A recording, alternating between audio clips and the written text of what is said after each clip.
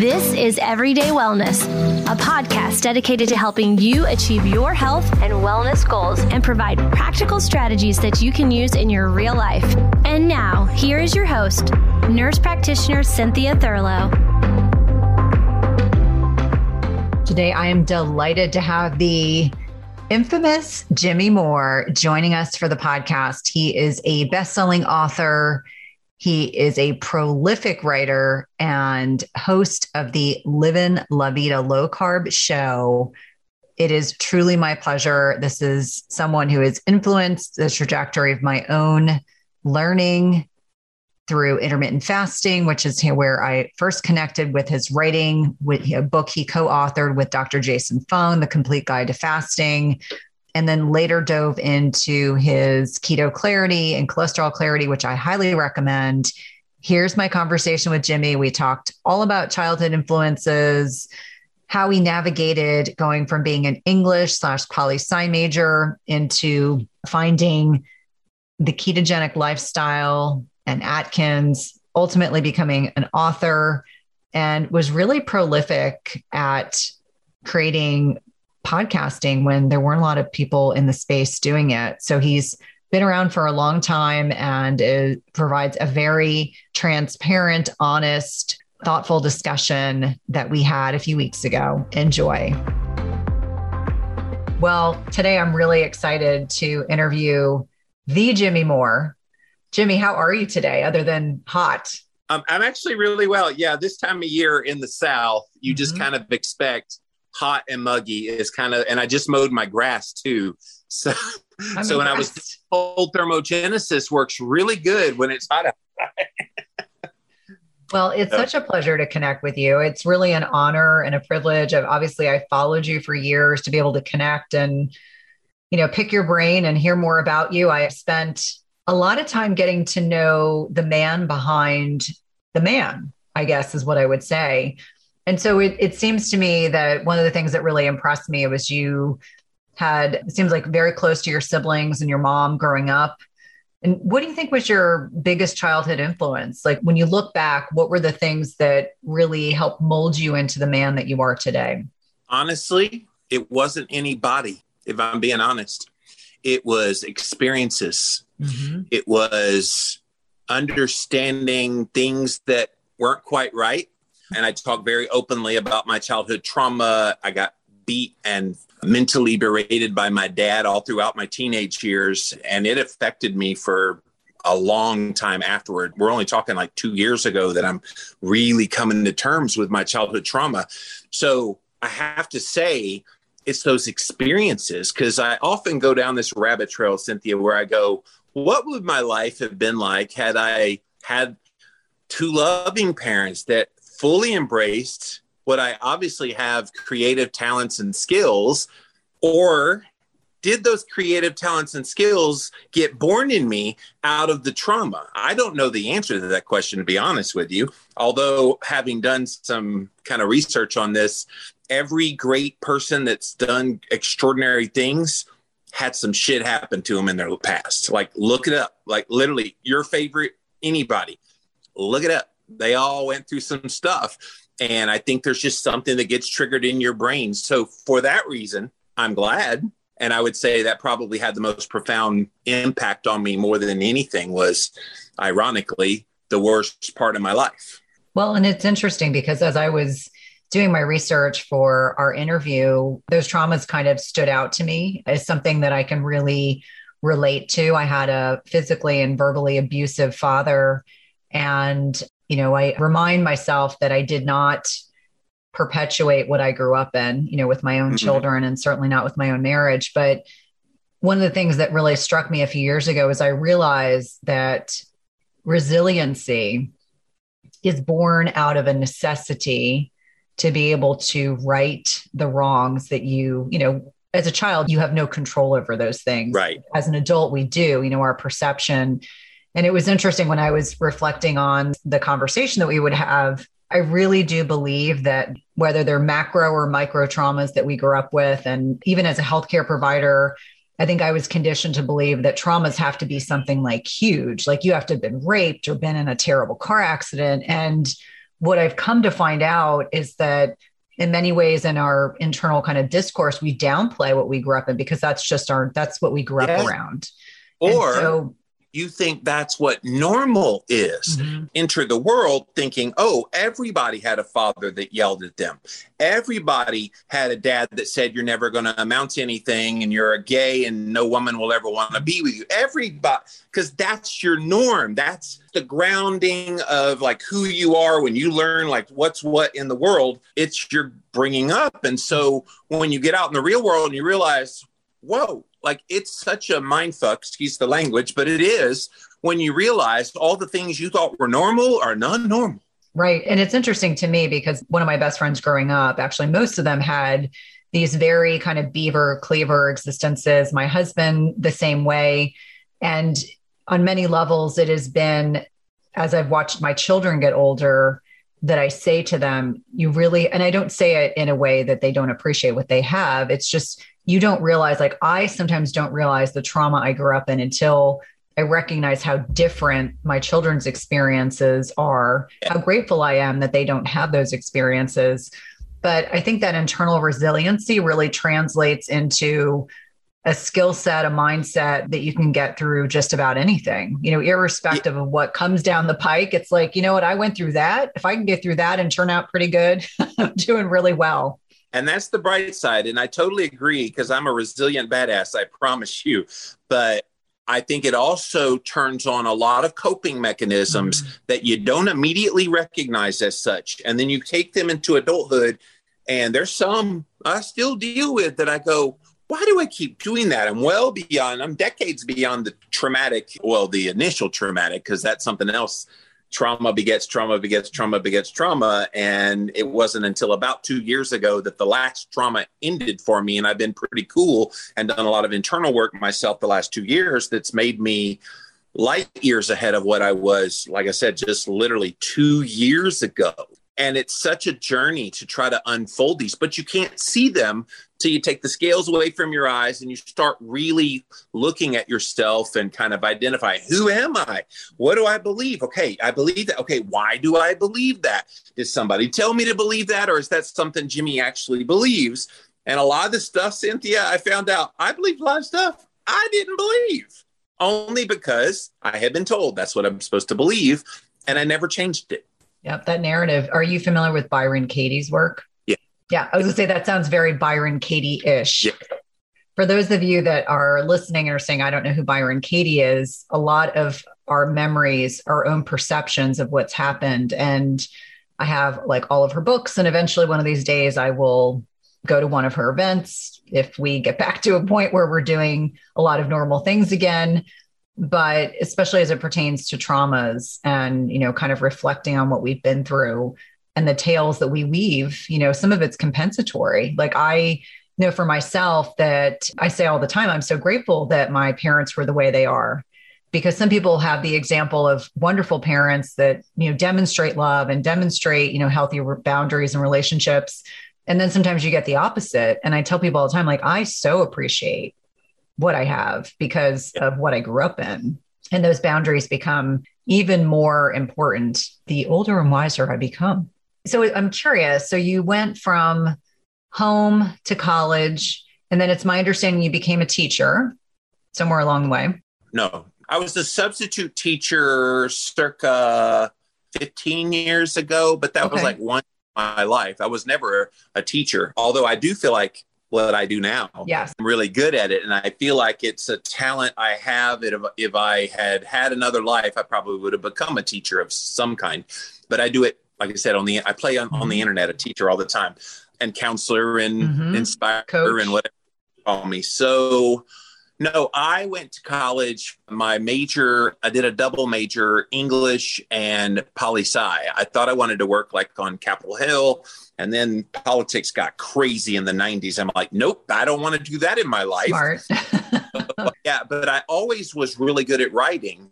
Wasn't that great at speaking. That had to develop later, but the writing has always been there. I took one professor in college 8 different times, Walt. He made us call him Walt.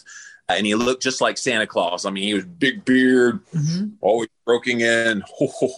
So Walt would let you rewrite your paper over and over and over again until you got the grade you wanted. So I held the record for a little while. Jimmy Moore rewrote a paper 32 times and going, can I please have an A? Like, I was not giving up till I got an A. Finally, he said, stop. You're not going to get higher than I'm like, just give me an A-. I'll stop. I promise. Tell me what I did wrong. Just not good enough this time. So I learned how to be a really good, refined writer from Walt. And so I'm grateful for him, because now Keto Clarity, I rewrote 100 times. Did you really? Right. And even then, I didn't feel like it was perfect. And I'm not one of those people that has that perfection mindset. No, but I do want things to be professional and good. And I feel like the success of that book proves it was just that. And so, no, I went into a lot of kind of retail types of jobs, marketing, which I love too, because it let me learn how to interact with people. I have a natural rapport with people that I still have today. In fact, I think those skills transferred to what I do today. So when I meet people in person, I kind of know interpersonal relationships and how to talk to people. People also feel like they know me because they've heard my voice for years on the Live and La Vida Low Carb show and everything else that I do. So I tell people everything I did up until what I do now prepared me for what I do now. I did a little bit of Christian radio in the 90s. 88.5 FM WODC, your lighthouse in Virginia Beach. It's sad. I still know that all these years later. And then I actually worked at another Christian radio station that was like one of those more traditional ones with the music and you had to change the tone. They wouldn't like the chipper Jimmy. I had to go WPMH AM 1010. I'm like, oh. That's not me. Well, but it's interesting. You and Abel James share that kind of theatrical voice. Like, you both have very distinctive voices. And I enjoyed listening to your podcast together for many different reasons, but listening to both of you, I was like, there's absolutely somewhere in Jimmy's past. And what's interesting is, so I do a lot of research before I bring a podcast guest on, because I actually enjoy that.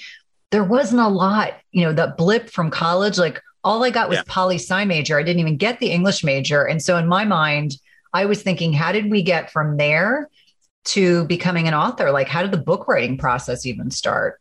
Well, and here's the thing, like, a lot of people, they'll say, well, what did you do right before you started low carb? And I tell them I worked in kind of a customer service type job. They never go before that. So it's kind of like, there was this big gap between college and then starting low carb. And I got a master's degree as well. So I went back and got my master's in public policy. I already had poli-sci under my belt. Why not go and add public policy? And I am trying to impact public policy when it comes to nutrition and health. Yeah. So let's not kid ourselves. I can't use that someday, but right now it's just the English I use. But no, you said something about the writing. I didn't have anything formal with the writing. I knew when I was in the fourth grade, I had Mrs. Grolemund was my fourth grade English teacher, and she read from the Judy Blume novels about fudge, and she just made it so fun. And I'm like, I'm going to be a writer someday. So in the eighth grade, the teacher that was about 10 years older than God, when she was teaching, she's an old lady. Really old. Yes, she was this old curmudgeon, and I guess she didn't like me. Maybe I reminded her of somebody in her life that she didn't like, but I won the poetry contest in the whole school, writing a poem that I was so bored in her class. In 5 minutes, I wrote this poem called The Cheetah, and I won the big poetry contest, and she put me in remedial English in high school. No. Yeah. And I went to that English class in ninth grade. I remember the first 2 days, I was running circles around everybody because she's like, all right, class, tell us what a noun is. Nobody else knew. And I kind of, because I had always been in advanced English in middle school and I won the spelling bee with Erica. We were co-champions because we kept going and they're like, please give them co-champions. They won't miss a word. And so I was always good at English. And so the teacher in the ninth grade's like, why are you in this class? We're going to send you to advanced English. And then I ended up majoring in English in college. And now I'm a 3-time international bestselling author, which I wish that old curmudgeon could have lived long enough. I would have sent her autographed copies. I love it. The best revenge is living well, right? Yes. Well, I mean, I don't think a teacher should ever squelch someone that they know has talent. And it was obvious. I won the poetry contest. I made all A's in her class. Why are you sending me to remedial English?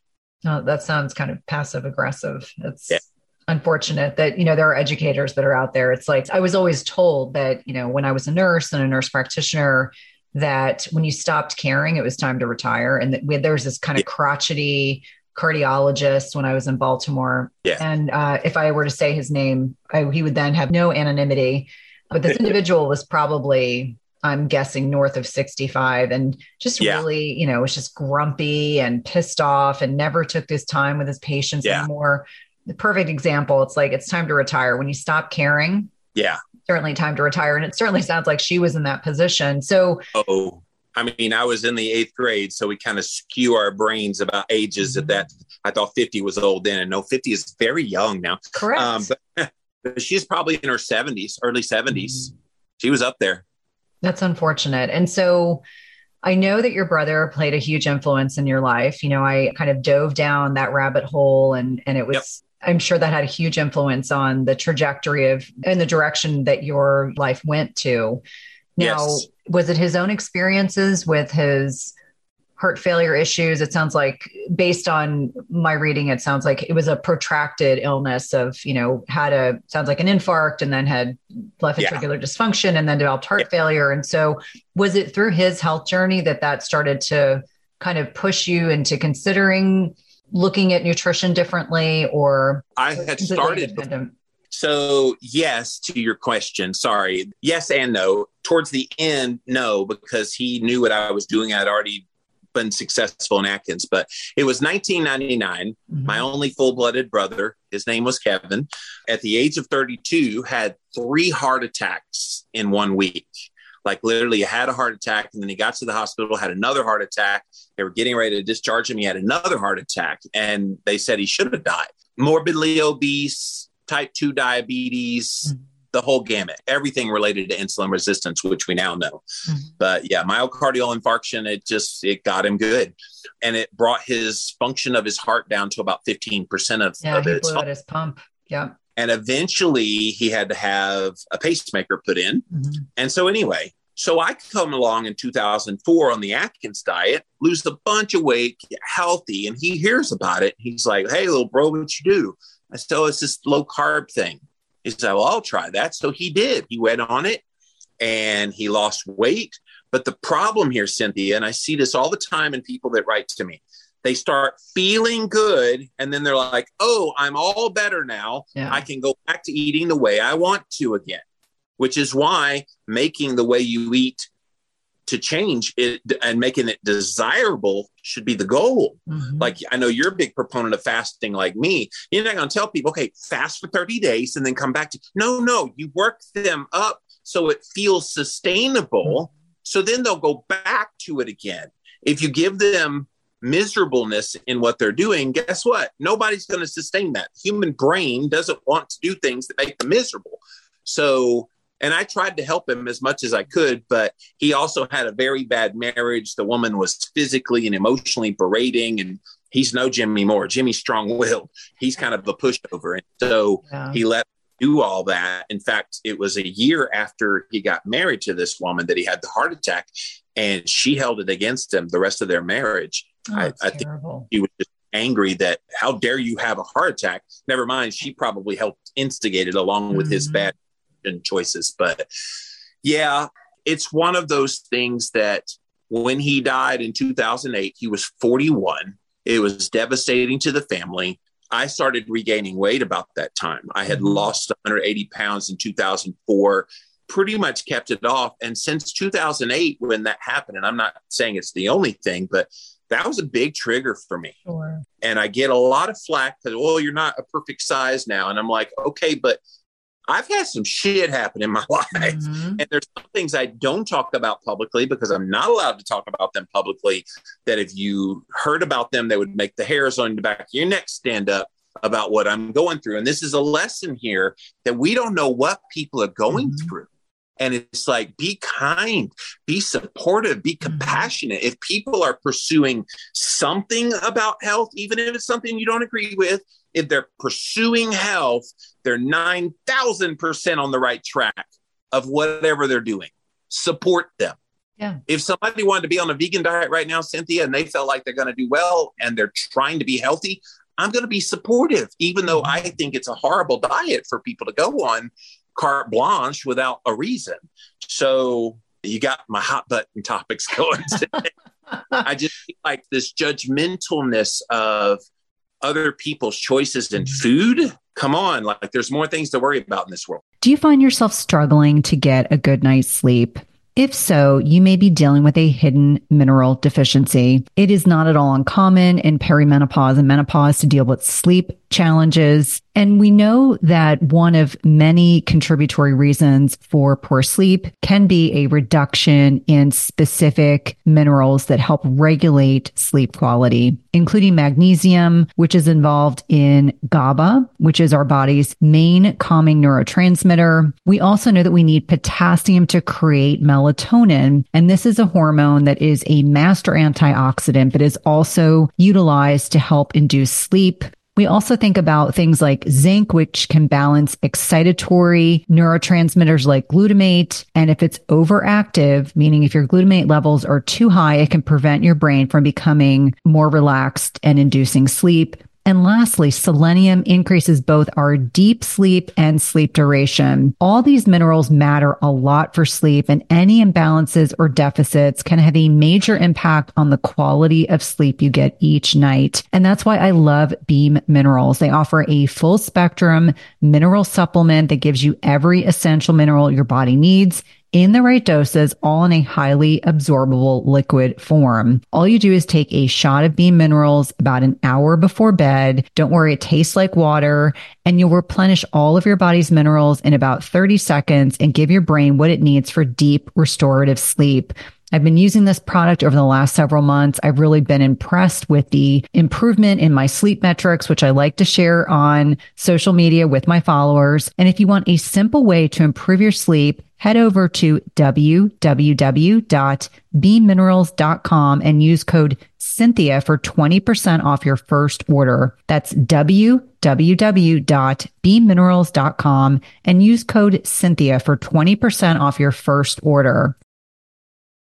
Have you guys heard about a bioactive whole food on the market with 5,000 published research studies backing it? When my oldest son needed to go on antibiotics a few months ago, I discovered Armra Colostrum, and the benefits for him and his recovery from being on antibiotics have been instrumental in me now recommending this to my dairy non-sensitive patients and clients. Armra's Colostrum strengthens immunity, ignites metabolism, fortifies gut health, promotes hair growth and skin radiance, and powers fitness, performance, and recovery. My son has mentioned to me over and over again how great his gut feels, how he has improved his digestion and gut function as well. Colostrum is a rich, exclusive source of immunoglobulins or antibodies that optimize our immune defense even during cold and flu season. And we know that mucosal barriers house over 80% of our body's immune cells, including the antibodies IgG and Sig-A. And these immunoglobulins bind and intercept harmful particles like viruses, bacteria, and toxins, blocking them from crossing into the barriers into our bloodstream. And Armra's Colostrum contains the highest levels of Sig-A and IgG to ensure your most fortified first line of protection. It's sustainably sourced, and it's important to know that you want to mix colostrum only with cold liquids or foods, or dry scoop it into your mouth. This is also great for the oral microbiome. And we've worked out a special offer for my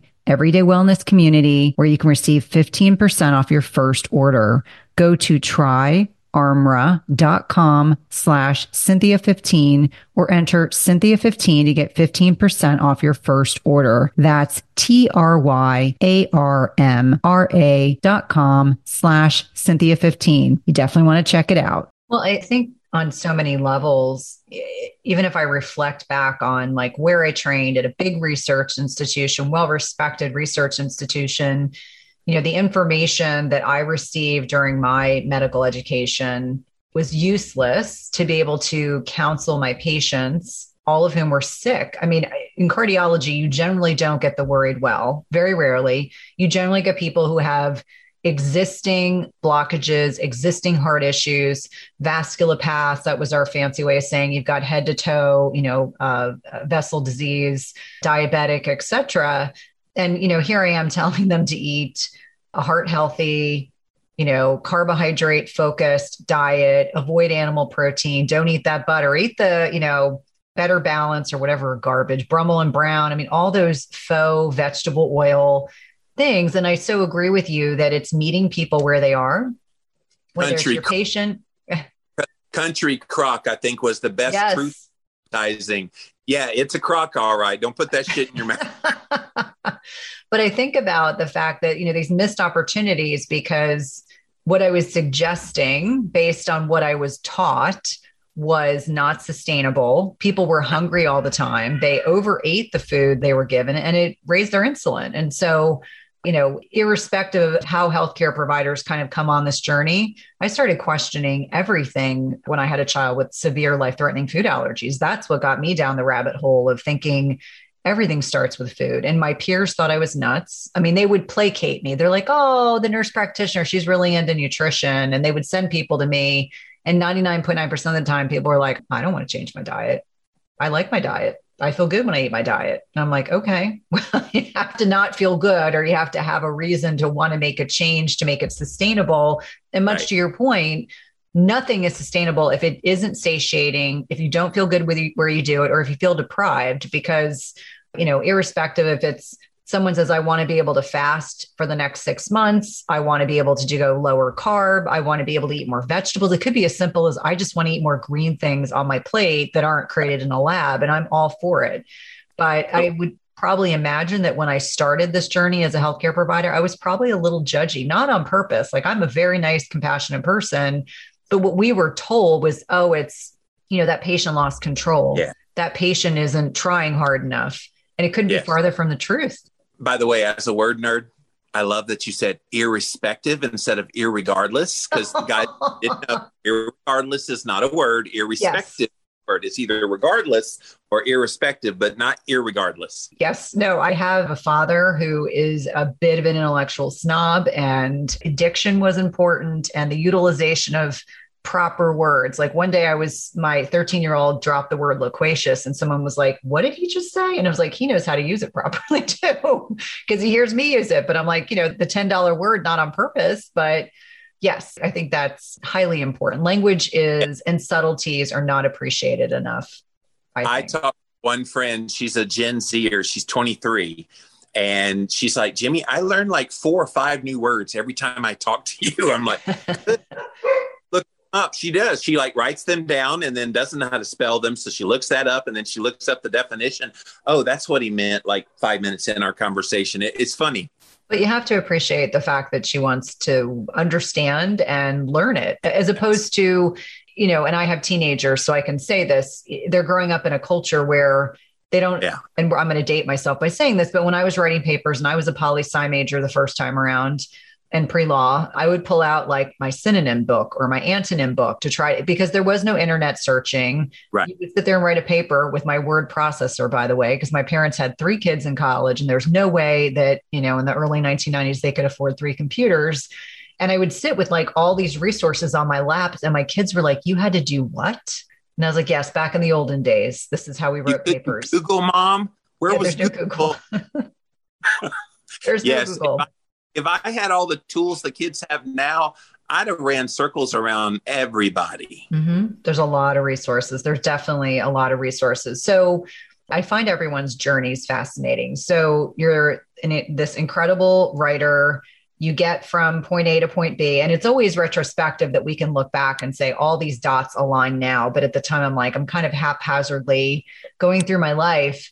So you started with changing your diet and doing Atkins. And what got you to the point where you must have been on someone's radar to write a book, obviously. And Keto Clarity is a book. I know you wrote Cholesterol Clarity first, but Keto Clarity is my recommendation when people are looking for literally clarity. I usually send them to your book.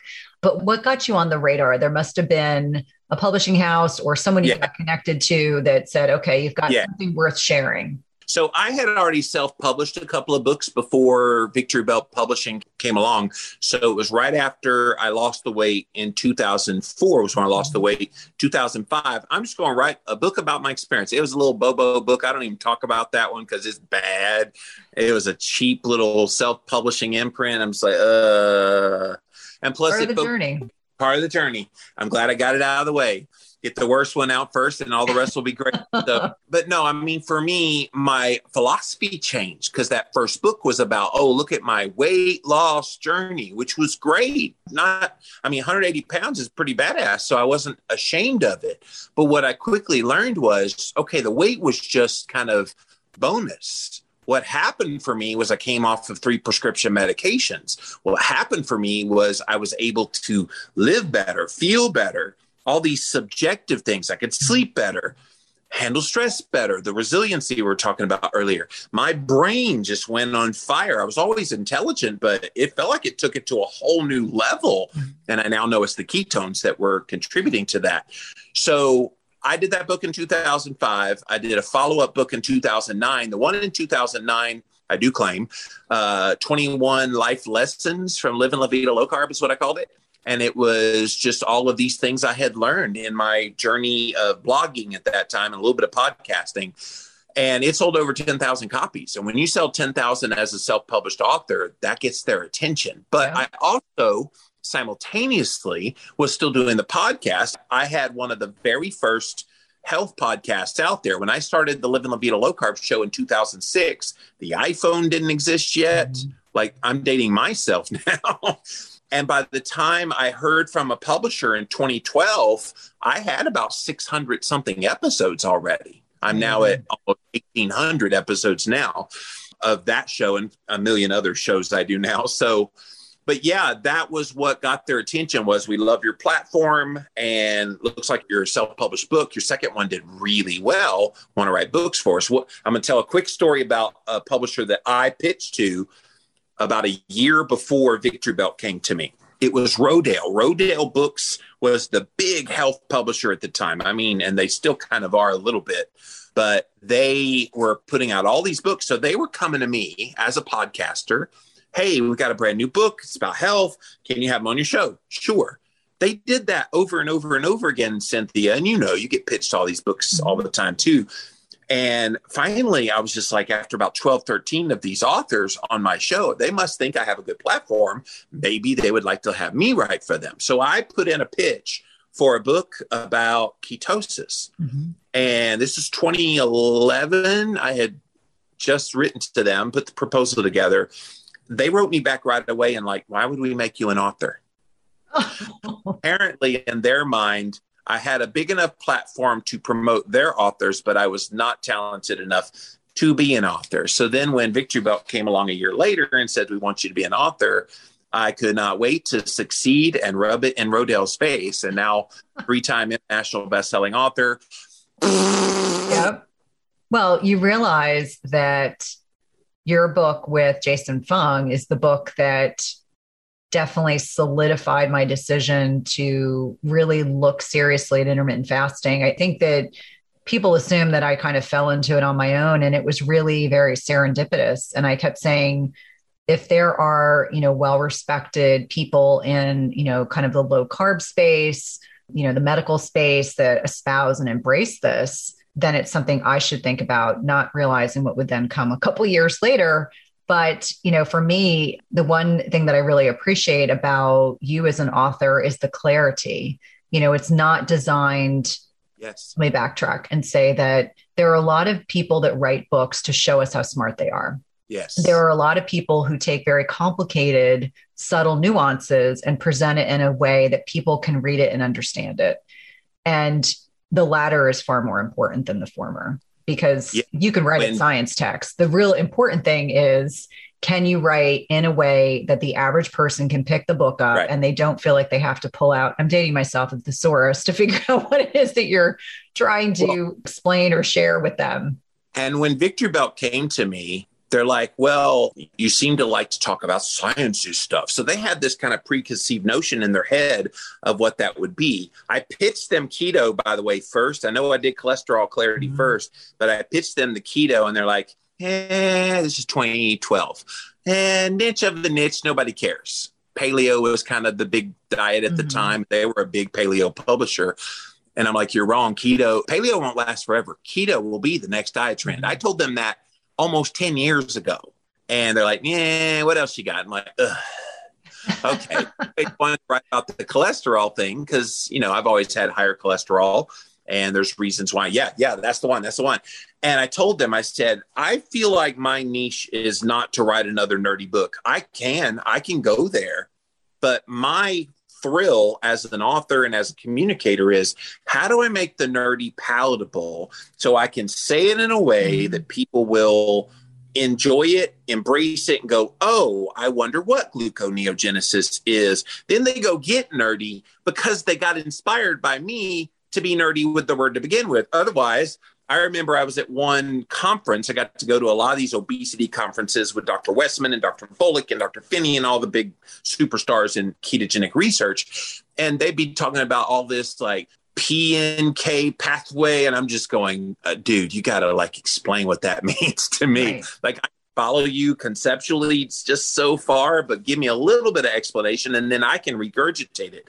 And I just developed that over the years. And even now, people are like, well, Jimmy Moore just doesn't understand the science. And I'm going, no, I understand it fully. I don't speak that language because that's not my audience. Right. And appreciate that. And I think that's why Keto Clarity eventually did so well, which, by the way, Cholesterol Clarity, after a year, they say, okay, write the keto book. And then Keto Clarity came out and in 1 week sold just as many copies of Keto Clarity as Cholesterol Clarity did the whole first year. They're like, oh, we see now. Well, I'm glad that you were able to persist. And for anyone that's listening, when I worked in cardiology and when I worked in the ER as a nurse, one of my roles was to take what a physician said to a patient and then explain it to the patient in a way that they understood it. And so I used to feel very strongly, and I still feel very strongly, that anyone can just regurgitate a bunch of medicalese. It takes someone with finesse who can take complicated concepts, break them down. So I'd always say, okay, well, Dr. So-and-so just said this. What he's really saying is this. And then people are like, oh, now I get it. And so I feel like in many ways, your books are written in such a way. And for listeners, I mean, I'm saying this genuinely from the heart. That's why I'm kind of like trying not to geek out talking to Jimmy, but like your books are written in a way that it makes information accessible. And if information is accessible, it's actionable. And I think that's really critically important because there are plenty of authors that are out there that try to show us how smart they are. And I struggle when I'm doing podcasts because I could get nerdy, like really nerdy, but I recognize like what I really want, like what is the intent of this podcast? It's so that, and it's predominantly a female base, but we do have male listeners so that people can take actionable, like, how do I distill the best about this person's work so that someone can be inspired to make changes or go buy a book or take, some type of actionable intent, as opposed to going, what in the world did they just say? Like every once in a while I'll get a researcher on and they'll dive down a rabbit hole. And then I have to say, okay, and what Dr. So-and-so was saying is, because the listener's just gone, I don't know what they just said. And my interview style is such that I understand all that alphabet soup that comes out of all these people's mouths. If I hear it and then I go, my lowest common denominator listener, and that sounds horrible to say it that way, but I want any listener, this is the first thing listening to any podcast, and they hear some XYZ PDQ and they don't know what that means, I'll be like, so for those of you that don't know, that means da-da-da-da-da. And then the guest will usually go, oh, yeah, that's right. So they get so caught up, especially a lot of these researchers. I had Dr. Ben Bigman on recently, loved it, but he had some XYZ PDQ that I was like, all right, stop, Ben. And so I always do that on the spot kind of interpretation. And I get feedback from that all the time. Thank you. I love that. No, they appreciate that. Asprey, or they'll listen to Ben Greenfield, and those guys go way nerdy, and God bless them. And I love listening to their podcasts, but even sometimes my eyes glaze over trying to keep up with all the medical ease. Well, and it's interesting. I was listening to one of Dave's podcasts, gosh, probably in the last like 4 to 6 weeks. And he was talking about autophagy, and they had this autophagy researcher on. And I just took out a pad of paper and started writing, because to me, it was like I had to kind of get it all on paper and then I could process it. And then I was like, okay. And then I reached out to this researcher and said, I'd really love to have you on, because I get more questions about autophagy, and I'm not an autophagy expert. I just happen to know a little bit about a topic you know a lot about. But I think that it's always in the context of, and knowing your listener, like knowing what is going to appeal to them, what is their purpose for listening. And I think accessibility of information, given that, I'm not standing on a platform of I'm doing my doctoral thesis in this area. I feel like as an NP, that's really the platform that we come from. One of the best compliments I got for Keto Clarity, for example, is in the Amazon reviews, because I had simultaneous reviews that were a paradox. I would, have people say, this is the most simple, dumbed down, you could Google any of this information, blah, blah, blah, blah, blah, blah, blah. And simultaneous to that, this is the hardest book I've ever read in my life.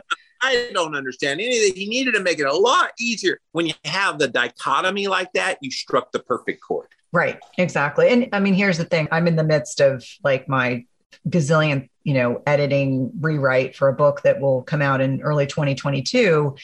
And I kept saying to my editor, who's been fantastic through this process, I just said, I sometimes lean like I want to start talking really deeper into the science. And then I'm realizing like, who is the book for? I just have to keep reminding myself, who's the book for? Because you want to strike that middle ground so that someone can find the information to be accessible, give enough of the science so that you can substantiate what you're saying. But inevitably, I'll have the same comments. There'll be people saying it's too simplistic, and then someone saying it's too complicated. So, somewhere in between is where you're aiming for. And the balance of that is having boxes off to the side that get either nerdy or get real soft. So my natural flow is softer, more explanatory, whereas I had these things in the Clarity books called Moment of Clarity quotes. So I had some researchers and doctors and people, and I've told them, don't worry about your language, go nerdy, because I'm explaining in my text. So I think a nice mix of both is probably healthy. Then you appease both, although some will go, you should have been nerdy the whole time, or you should have explained it the whole time. I still hold true to make it accessible so people want to learn more, and then they go to the nerdy stuff. Like I want them to read Keto Clarity and then go read The Art and Science of Low Carbohydrate Living from Volek and Finney, because it gets a little more complicated, but then you'll understand it after you read my book. Yep. It's like a primer. And so getting back to Cholesterol Clarity, because obviously I wrote and addressed a lot of lipid disorders over nearly 20 years. What do you think are some of the more common misconceptions about cholesterol as it pertains to kind of the allopathic Western medicine kind of mindset about cholesterol? Because I think the average person is still really fearful of cholesterol, whether it's their triglycerides or the HDL or the LDL. Oh, no, I wish it was they were fearful of triglycerides. No, allopathic medicine doesn't even mention triglycerides. They don't give a crap about triglycerides. I used to talk about them all the time. I was like, you're eating too many donuts. It's like, I used to talk about triglycerides a lot because I had the classic. Hey, you did. Yeah, I know. I'm weird. Yes. They are so obsessed with LDL-C and total. They're like going to die on their deathbed with those two numbers mattering. And I always counter that. And I did in my book. With LDL-C is the only number on your entire panel that's calculated, estimated. Friedewald equation, they don't directly measure that unless they do the advanced like NMR lipoprofile or VAP test or one of these other ones that kind of breaks down the particles. But that's the only one they kind of guesstimate. And then if you eat keto or low carb and you fast and you've got low triglycerides under 100, and you've got HDL over 50, it's going to miscalculate that LDL. Right. And yet we everything regarding pharmaceutical, Lipitor, Crestor, and all the other kind of statins in this new one. If the statins aren't enough, try this one with the statins. So it's like they keep that alive based solely on LDL cholesterol and total. I call LDL cholesterol and total cholesterol the calories of lipids. Until that theory dies, people will still believe it. Calories when it comes to your health. doesn't really matter when it comes to nutrition. Yes, calories count. You just don't have to count them. Hormones trump it. And same with LDL and total. If we paid attention to the triglyceride to HDL ratio, we would catch most cardiovascular issues long before they happen. Yeah. Well, and it's interesting for me because I was always on the high triglycerides, and sometimes I would have patients triglycerides that were 600, 900. And I was like, how they don't have pancreatitis yet. I mean, that's a miracle. Yeah. But so anytime, and typically what you would see in like metabolic syndrome is you would have elevated triglycerides, low HDL. And then I would have to have this conversation of, your triglycerides, it's really a reflection of what you're eating. And so we would have that whole discussion. But I happen to be one of those people that even though I'm low carb, bordering on ketogenic most of the time, and I fast, obviously, my total cholesterol and my LDL are always high. And it's always this source of contention. My primary care provider kind of shakes their finger, and we do the VAP, which is this advanced lipid analysis. Yeah. And what I think is really interesting. So for anyone that's listening, when we're looking at particle size, there's certain, and you may do a better job at this than I'm going to. When we're looking at particle size, there's, light and fluffy, and then there's kind of dense and smaller. And one is predictably more atherogenic, more disease provoking than the other. And what's interesting is statins address the light fluffy, which I always think of light and fluffy like a floating cloud. It's kind of happy. It's like a balloon, as opposed to it really doesn't address the atherogenic option. And so that wasn't something I knew when I was practicing. And I'm almost like mortified to admit this publicly, because the standard medical therapy was, if you have vascular disease, it's aspirin, it's a statin, it's this. And the joke was, cardiology would say, we need to put statins in the water, because we just felt like it was this magic drug. It was anti-inflammatory, great for plaque stabilization. And then later you find out it causes this slew of other health problems. So anyway. Well, and it's even worse than that, because here, let me back up and do my spiel. So yes, you have pattern A, which is the large, fluffy, buoyant kind of LDL cholesterol. And that's the healthy kind. It can't penetrate the arterial wall. The particles are too big. It's when they're small, dense, BB size. They're called pattern B for bad. That's how you can remember it. Pattern A is awesome. Pattern B is bad. And so those B particles will penetrate the arterial wall. How do you get small, dense LDL particles? Refined carbohydrates is a big instigator in that. And you're right, statin drugs do attack the large, fluffy kind, but something else does too that is promoted as healthy. And I called them the twin villains in our health. I mentioned refined carbohydrates. The other one, seed oils, vegetable oil. All of them, they lower the LDL-C, but they do it sacrificing your large, dense LDL. And here's our large, fluffy LDL, and leaves you behind the small, dense. But here's the extra. They oxidize the small, dense LDL. So if you know, oxidation is kind of like when you leave your bike out in the rain, it rusts. You're basically making yourself a sitting target. Even though your cholesterol goes down, you're at higher risk for heart disease. That's what happened to Tim Russert from Meet the Press. I told this story. So sad. Died in like 52, 53 years old of his very first heart attack with a 105 total cholesterol. The man should have been the prime example of health if it was just about cholesterol. And what they didn't, and they never do this, they never look at a CT heart scan, the CAC score. If you don't know what that is, go get one now. I promise you, it's peace of mind. You want to know if you actually have heart disease developing? CAC score cost me $100 here in South Carolina. It's as high as $300, I think, in Cali. But get your doctor to prescribe it, not the one with the contrast. That one's hella expensive and you don't need that much radiation.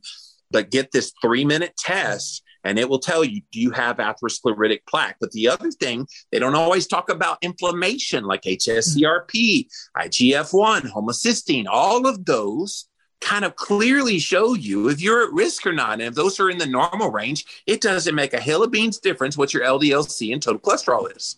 Well, that's a beautiful explanation. And the irony is I told my healthcare provider last week that I was like, maybe I need to go for a CAC score, because that's what I would oftentimes refer. If we had young people that had crazy high LDLs and their VAPs were abnormal, I'm like, I'm not putting this person on a statin. That's the last thing I want to do. Because I told her, I said, there's no way that's happening. So let's just do the study and then we'll check the box.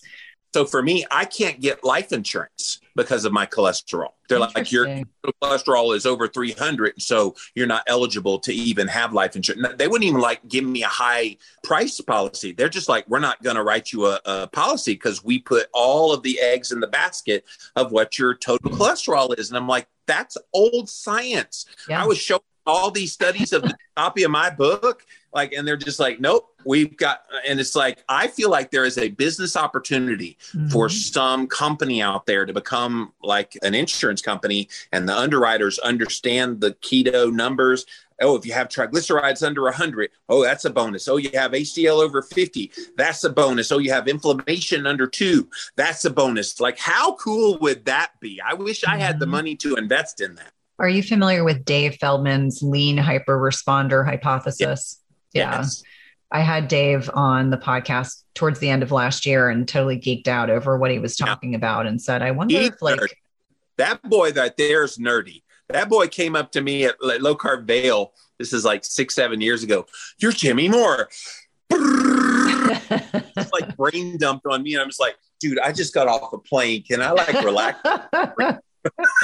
But he's so good. He's so good. No, I mean, I'm married to an engineer and I said, I understand the way an engineer's brain works. I mean, they're problem solvers. And I said, we had to have an engineer come along to turn the medical community on their head to think differently about how we think about cholesterol. I always think about Ted Naiman. I mean, I think he was an engineer before he went to medical school and he's always kind of flipping things around. So, from my perspective, I always say I'm going to be a lifelong learner. So, for me to learn different things about cholesterol, even at this point with a lot of medical training and a lot of cardiology work says quite a bit.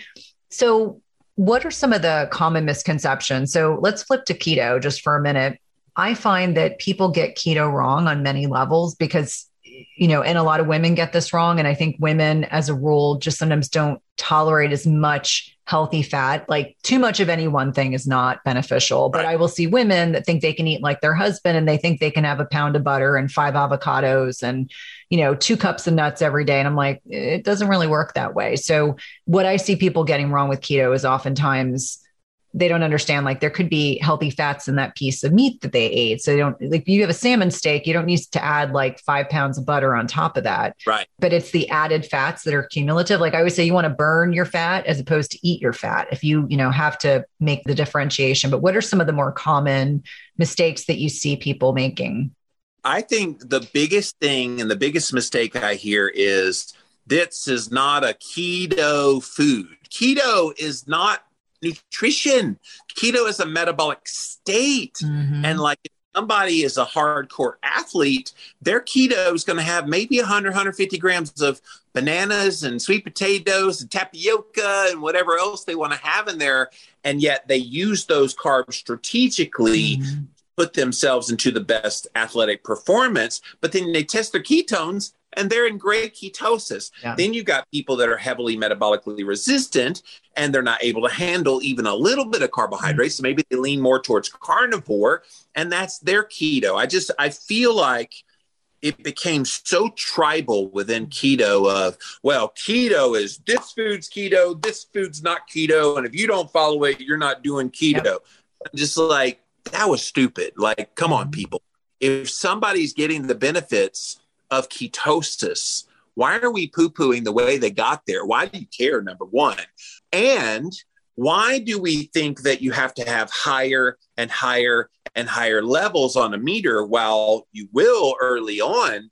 It always levels out. And my goal, Cynthia, has always been, I want to use the exact number of ketones that I produce so that really my ketone levels are as close to zero as they possibly can be. And I had somebody challenge me on that. Well, if there were zero, you'd be out of ketosis. I'm like, how do you know if you're making and using at the simultaneous rate? Shouldn't it be zero? Makes sense. Yeah. And I know right now, if I tested ketosis, I tend to be on the lower level. I've done this a very long time. Until I fasting for several days is when they start to jump. But in my day to day, I don't show real super high levels of ketones. And yet you can see my energy. My brain is sharp. I've got all the benefits of ketosis, even though some stupid meter that some man made told me I'm in ketosis. I use this one here. It's a breath meter, the FDA breath meter. And I love this thing. But it'll show like the equivalent of 0.4, 0.6. And it's like super low on the ketones. And yet I know just empirically, subjectively, what I see in myself, I've got ketones flowing. Mm-hmm. Yeah, no. And it's interesting to me. I do technically have a ketone meter, but I don't like to stick myself. I'll be completely transparent. I wear a CGM. I don't mind having that on my arm. Yep. This one is called BioSense. Okay. So I think Melanie Avalon talks about that. The only FDA approved ketone meter that's out there. Well, breath meter. That's what I'm saying. The Keto Coach one just got FDA approval for their blood meter. And I love that blood meter. If you're going to test blood, Keto Coach, this is the BioSense. And don't bother with the pee strips. They're gross and they're highly inaccurate anyway. Yeah. Well, and it's interesting. There was a book that a colleague of mine wrote, and I was part of like her launch thing. And so just for shits and giggles, I decided, I'm going to pee on the ketone strips. And I was like, I've been in ketosis for so many years that, these urine strips are irrelevant. Because I had people freaking out. They're like, oh my God, what's wrong? I'm like, no. You've been doing this for such a long period of time. Let me nerd out and give my spiel on that. Yep. So the ketone that's in the urine is called acetoacetate. And so once your body gets used to making ketones, that acetoacetate actually gets converted into the usable form in the blood called beta-hydroxybutyrate. And so acetoacetate goes down, thus you don't see it on the thing. But what happens is beta-hydroxybutyrate goes way up. And this process happens very quickly within that first 2 to 4 weeks. So if you're using the urine strips to pee to see if you're in ketosis, don't go beyond maybe a couple weeks, because once you're keto adapted, that shift from acetoacetate to beta-hydroxybutyrate happens. You disappear in the acetoacetate, which is why you need to be testing a way to test for BHB. Now, this here, the BioSense tests for the third one, acetone, and acetone runs parallel to BHB, the beta-hydroxybutyrate. Today's podcast is sponsored by NutriSense. It combines cutting-edge technology and human expertise so you can see how your body responds to different types of nutrition, stress, exercise, sleep, and where you are in your menstrual cycle in real time. And by pairing a continuous glucose monitor with their app and expert nutritional guidance, NutriSense can help you reach your health goals. And the best part is it's not just a program where they send you the CGM and you have to figure it out on your own. Each subscription plan includes 1 month of free expert nutritionist support. Your nutritionist will work with you one-on-one, interpreting your data and providing customized advice to help you reach your health goals. The last time I had my CGM on, my registered dietitian and I troubleshooted over some specific concerns that I had. And whether you're aiming to lose weight, stabilize your energy, or just feel better overall, NutriSense offers the guidance and support you need. And lasting sustainable change takes time and can be achieved through a longer-term subscription. That's why I encourage my patients and clients to consider 3, 6, or 12-month subscriptions where it's actually less expensive and allows you to not only achieve your goals, but also to ensure that you stick to your healthy lifestyle for the long term. As I've mentioned before, I have found the CGMs I've used through NutriSense to be incredibly insightful, specifically to carbohydrate tolerance. I would not have known that plantains spiked my blood sugar without this information. It's also been hugely helpful for tailoring to workouts and sleep quality. And so for me, even though I am metabolically healthy, I find the insights to be particularly helpful to tailor my lifestyle changes to my blood sugar. Visit nutrisense.io/EWP and use the code EWP for $30 off plus 1 month of free nutritionist support. Be sure to let them know you're a listener of the Everyday Wellness podcast when they ask you how you heard about them. This is one of my favorite ways to take care of my health and one of my top recommendations for all of my patients and clients.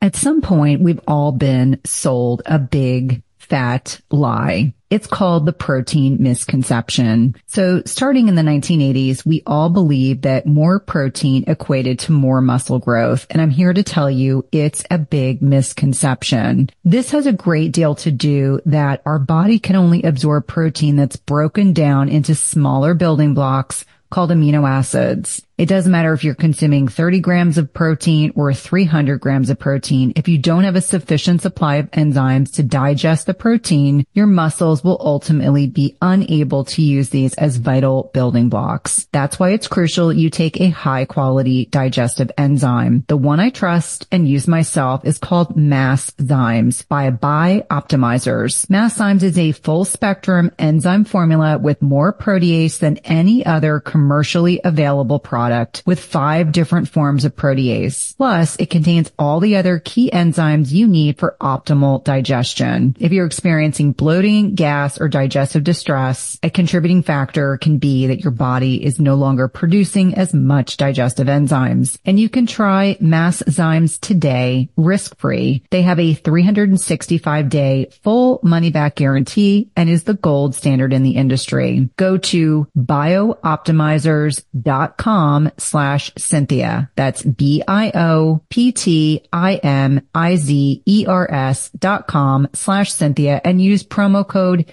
Cynthia10 for 10% off of any order. Again, that's promo code Cynthia10 for 10% off any order. And the BHB is the one that crosses the blood-brain barrier. And that's the one that, Jimmy's talking about how amazing he feels and why I generally can power through my morning with so much mental clarity because it's a preferred source of fuel for the brain. But yeah, I think the biggest things I see people wanting to buy ketone esters because they think that will get them into ketosis faster. And I would say it's kind of expensive, although in the public speaking world, and I don't know if you've seen this, there are biohackers who like to use them if they suspect they're going to be dealing with, not that we've been doing a lot of travel, but if they're going to be dealing with adjusting for time zones and they have to get up on a stage and speak. And so sometimes they'll use them in that instance. But what are your thoughts on ketone esters? I am a fan of both BHB salts, the exogenous ketones, and ketone esters strategically. If you had a bad night's sleep, if it's a little more stressful day,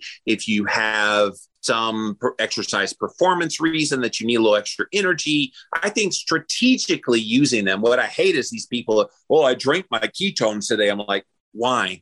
What was the purpose? Expensive, yeah. Endogenously enough. But I've done experiments with the BHB ketone esters.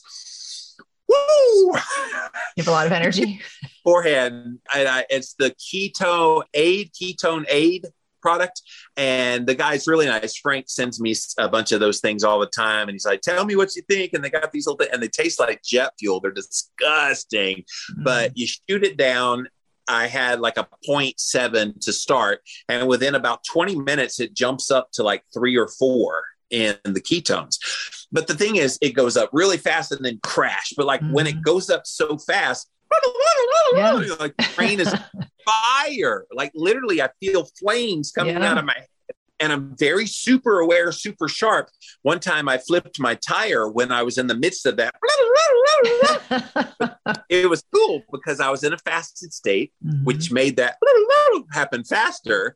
And it was kind of this buzz the whole time. It was I wanted to get that energy out of me. And so that thing is this very fast fleeting, about 45 minutes to 75 minutes worth of kind of this burst. And it's just high out.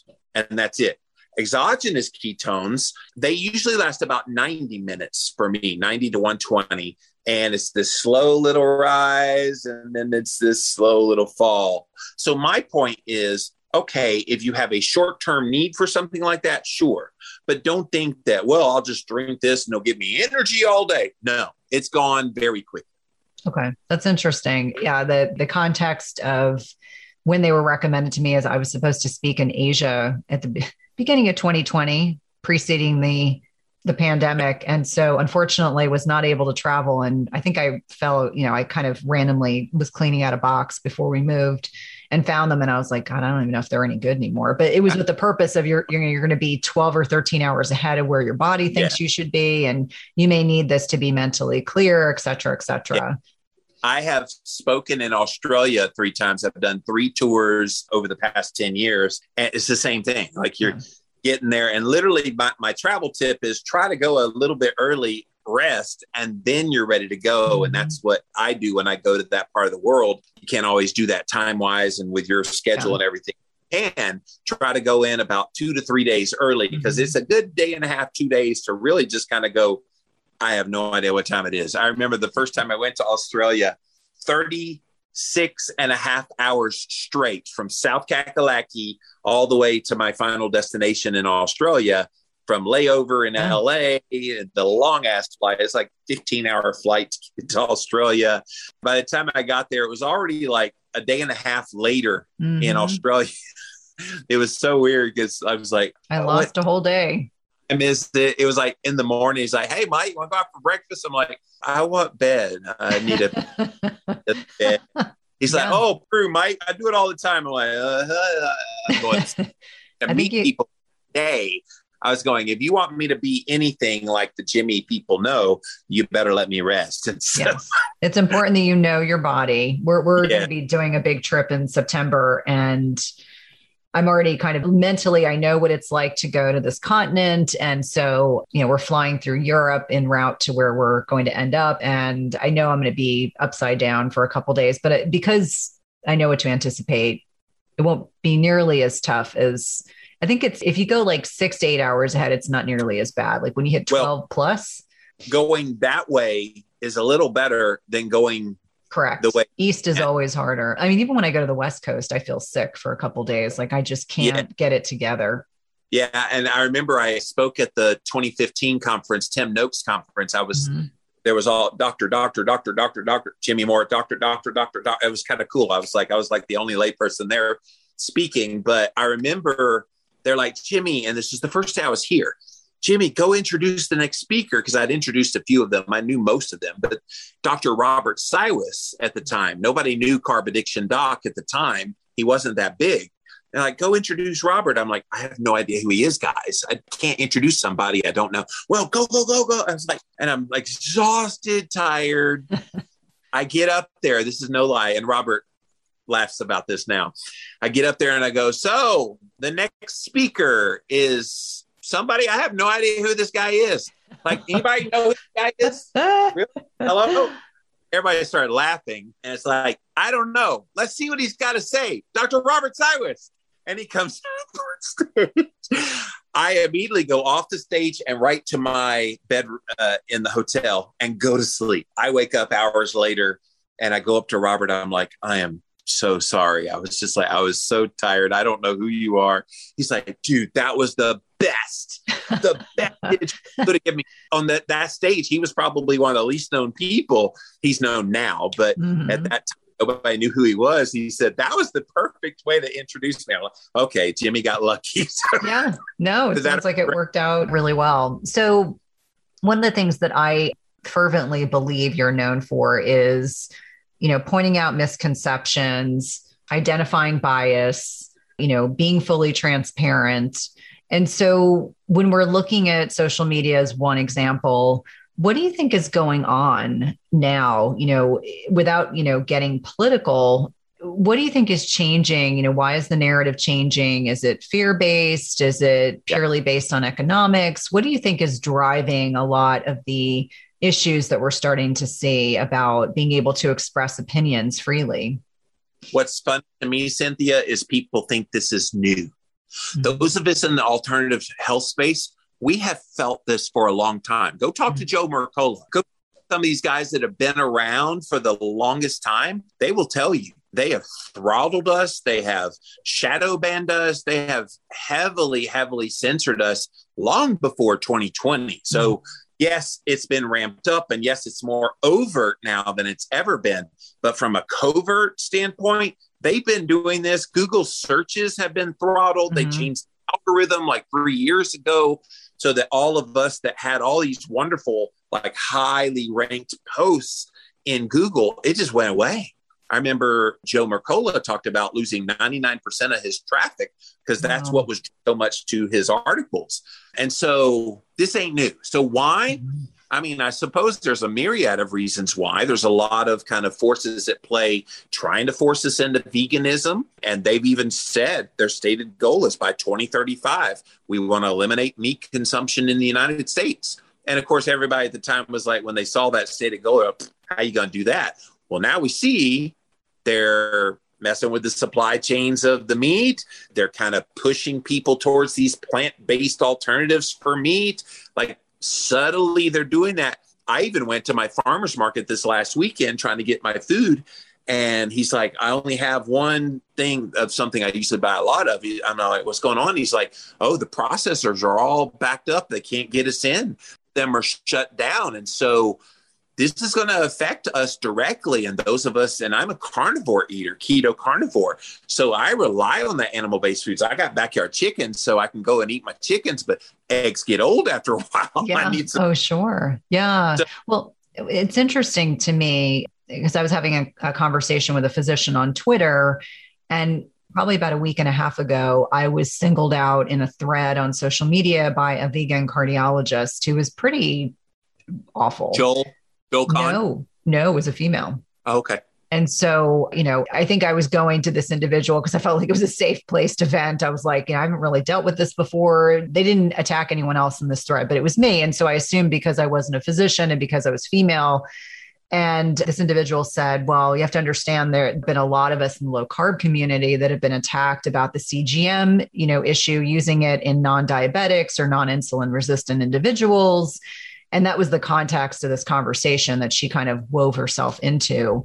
And so it was really interesting to me. I was like, wow, I think I've largely been unaffected. Was she anti-CGM for non-diabetic, non-insulin? She basically said, I'm not practicing evidence-based medicine and that I'm harming patients. Like that's the gist of, and my husband got completely like twerked. My husband's very like nice and down to earth, but read through all her comments and was just like, whoa. And so I'm not even responding to her anymore. It's disappointing because I think having tools, I wear an Oura ring so I can see how my is going and heart rate variability and how my readiness, ability to go work out and all the things that I do. Like there's tools at our fingertips, unlike anything we've had in all of human history. Use them. Why would you not want to on a CGM, even if it's the most boring 14 days you've ever seen in your life? You want to see, okay, let me try some things. Let me add back in some quinoa, see how that does. Let me add back in a sweet potato, see what happens. You don't know unless you're testing, and that's a convenient way to do it. It just seems odd that a vegan of all people would, and a medical professional at that, wouldn't want to know the data. Data is information that can make for an informed patient. Well, and I just said, why not educate and inspire and empower your patients? Like that to me is far more valuable when I have, female patients that are working with me and, we can't figure out why they can't lose weight. I mean, we've done all the other things and I'm like, slap a CGM on them. And then all of a sudden it's like, oh, your blood sugar really isn't all that low.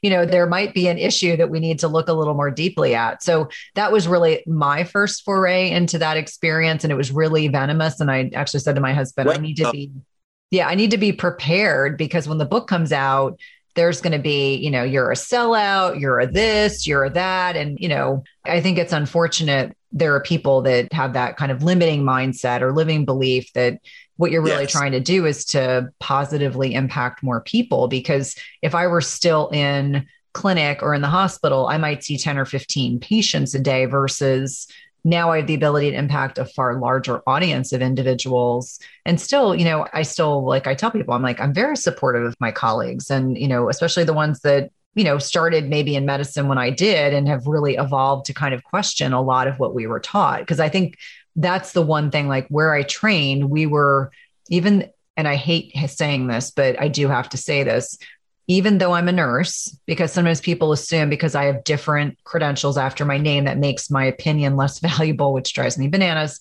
That's a whole separate topic. It's important that people understand that, even though you trained in the 1990s or early 2000s, like we're expected to continue to learn throughout our lifetime. Like it shouldn't just stop. And I'm sure for you, you're going to be a lifelong learner. I'm going to be a lifelong learner. That's part of who I am. Well, and on that topic, I have resisted the urge to put letters after my name. I mean, I have a master's degree in public policy, but I don't say Jimmy Moore, MA. I relish in the freedom of not being tied to letters. Because a lot of times I'll talk to doctors. I'm talking to one tomorrow on my podcast, and she's like, there's certain things I can't say. I'm like, that's okay. I can. Yeah. And it's not that what's being said is wrong. It's just you have certain entities that have power over you. That's kind of the freedom I love of not having the power of letters dictate what I can say. And I think that's what makes me good at what I do is I can freely say things. Now, I don't say things frivolously. There are people online that have this autonomy like me, and they just say whatever. And it's a lot of like they have Tourette's. It's like, I'm just going to say anything. Right. Yeah. So people accuse me of that. And I'm like, tell me where I'm wrong, because I can back up the things I share with studies, with other links that will kind of corroborate what I'm saying. So I don't just say things willy-nilly. And I think that gives me credibility because everyday people go, well, Jimmy's like us. Because I've been offered honorary PhDs from different universities. I've turned them all down. I don't want to be called doctor. I don't. And by design, because as soon as you have that, you have people discredit what you have to say. Yeah, they give you the appeal to authority credit, but then they're like, well, he says that because he's a doctor. And I'm going, okay, no, I don't want that. I want Jimmy Moore, empowered patient. And I like that. I love that. Unfortunately, it is true because I know, I just renewed my nurse practitioner licensure, and I was actually trying to explain to my husband, like, there are certain things, like my team knows this, like there's certain things we just don't talk about on social media. It's not that I don't have an opinion.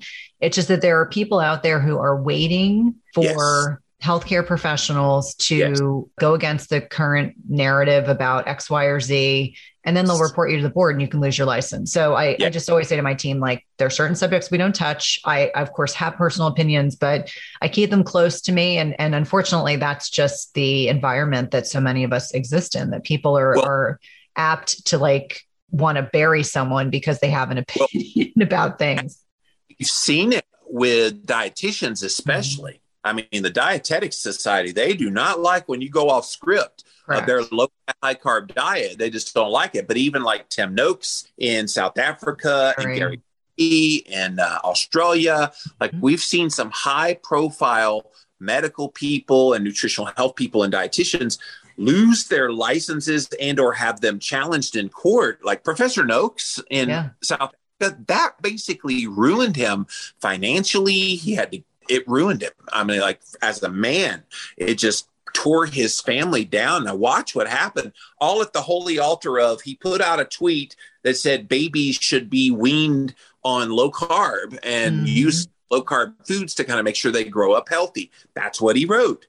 And then two people, dietitians, had their panties in a wad and went and told the medical board. And then he went through this 2-year trial, which at the very end, okay, you're vindicated. You didn't really give diet advice. You weren't trying to give medical advice. You just were sharing, and they declared that his thoughts were his thoughts and not from his point of view as a physician. At that point, been a best-selling author and had other roles. And so anyway, the fact that they can do that and run their name through the mud, it has a silencing, a muzzling effect on others who would even try to skirt the edges of it. Because I don't think what Professor Noakes did was bad at all. And yet he was run through the coals for it.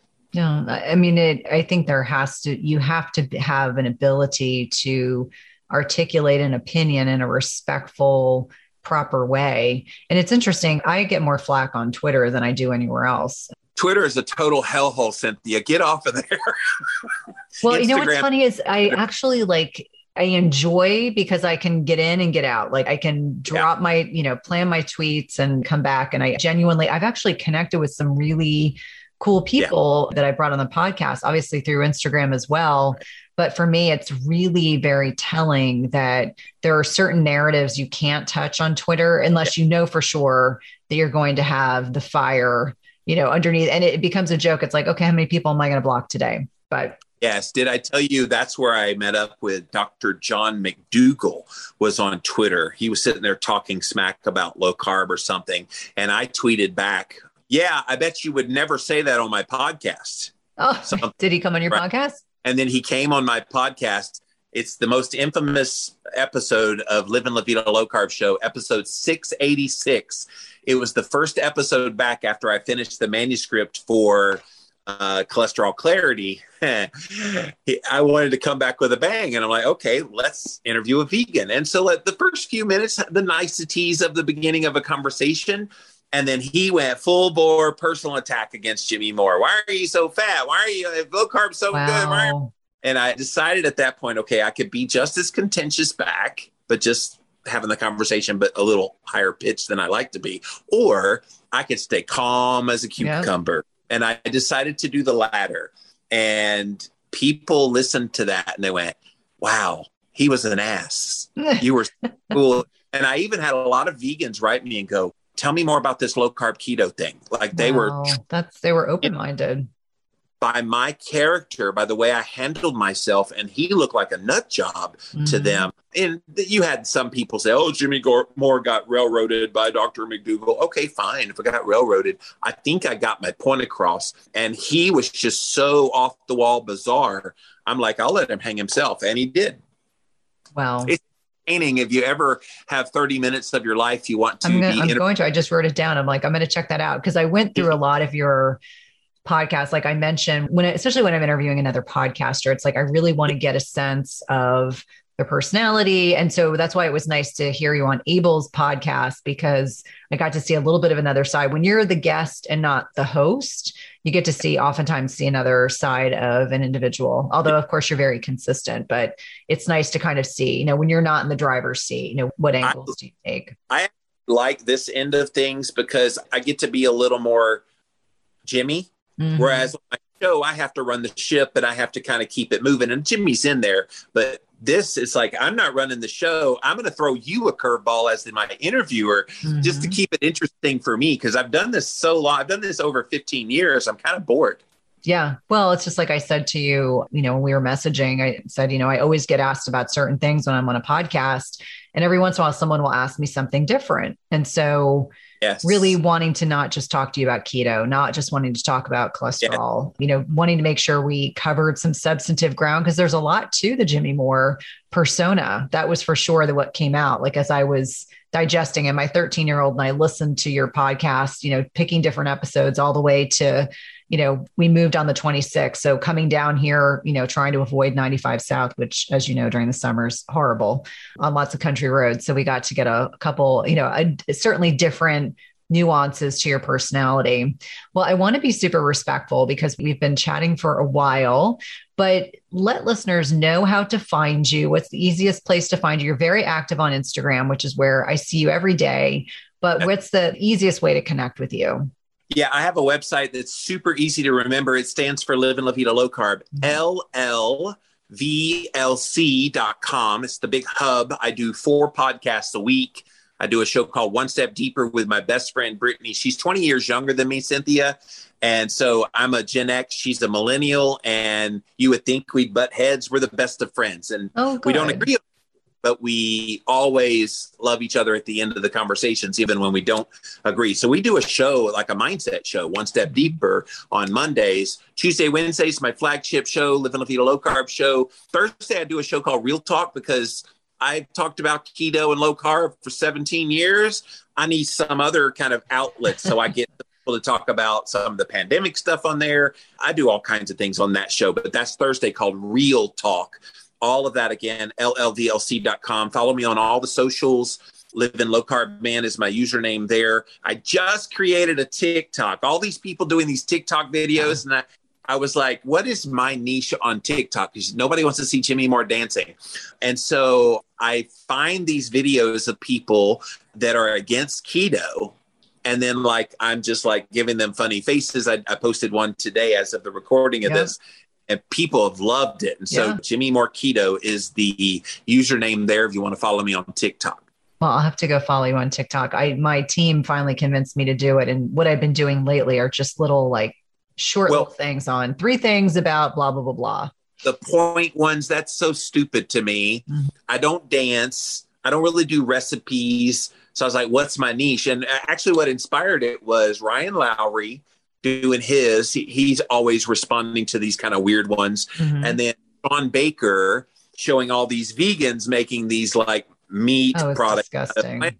And so I'm like, Jimmy could do his own version of that. And so that's what I'm trying. And we'll see how it goes. No, I love it. I'll have to go follow you on there. It's funny. My team's like, you have 2 followers. I'm like, yeah, it's going to be slim. That is not where I'm spending my time. You guys can run it. Anyway, Jimmy, it's been a pleasure. Obviously, I could talk to you for hours. We'll have to definitely have you back later in the year. It's been a pleasure. Thank you for your time. And I'm excited to interview you on my show when your book comes out. Yes, for sure. Thanks for listening to Everyday Wellness. If you loved this episode, please leave us a rating and review, subscribe, and remember, tell a friend. And if you want to connect with us online, visit the link in the show notes.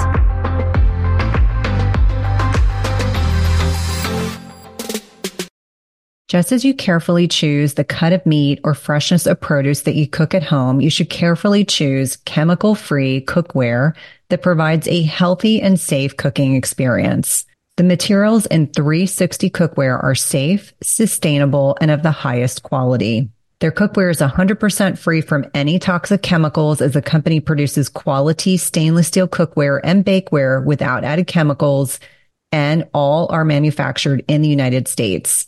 It's also the leading manufacturer that equips kitchens with cookware and bakeware that are free of all of the toxic chemicals and coatings, including PFAS, Teflon, and ceramic. And the best thing is that when used properly, the product's construction provides nonstick properties in a product that can be passed down through generations. Go to www.360cookware.com and use code Cynthia20 for 20% off your first order. Again, that's 360cookware.com and use code Cynthia20 for 20% off your first order. We've been using their products over the last several months and have really been pleased with not only the durability, but ease of cleanliness.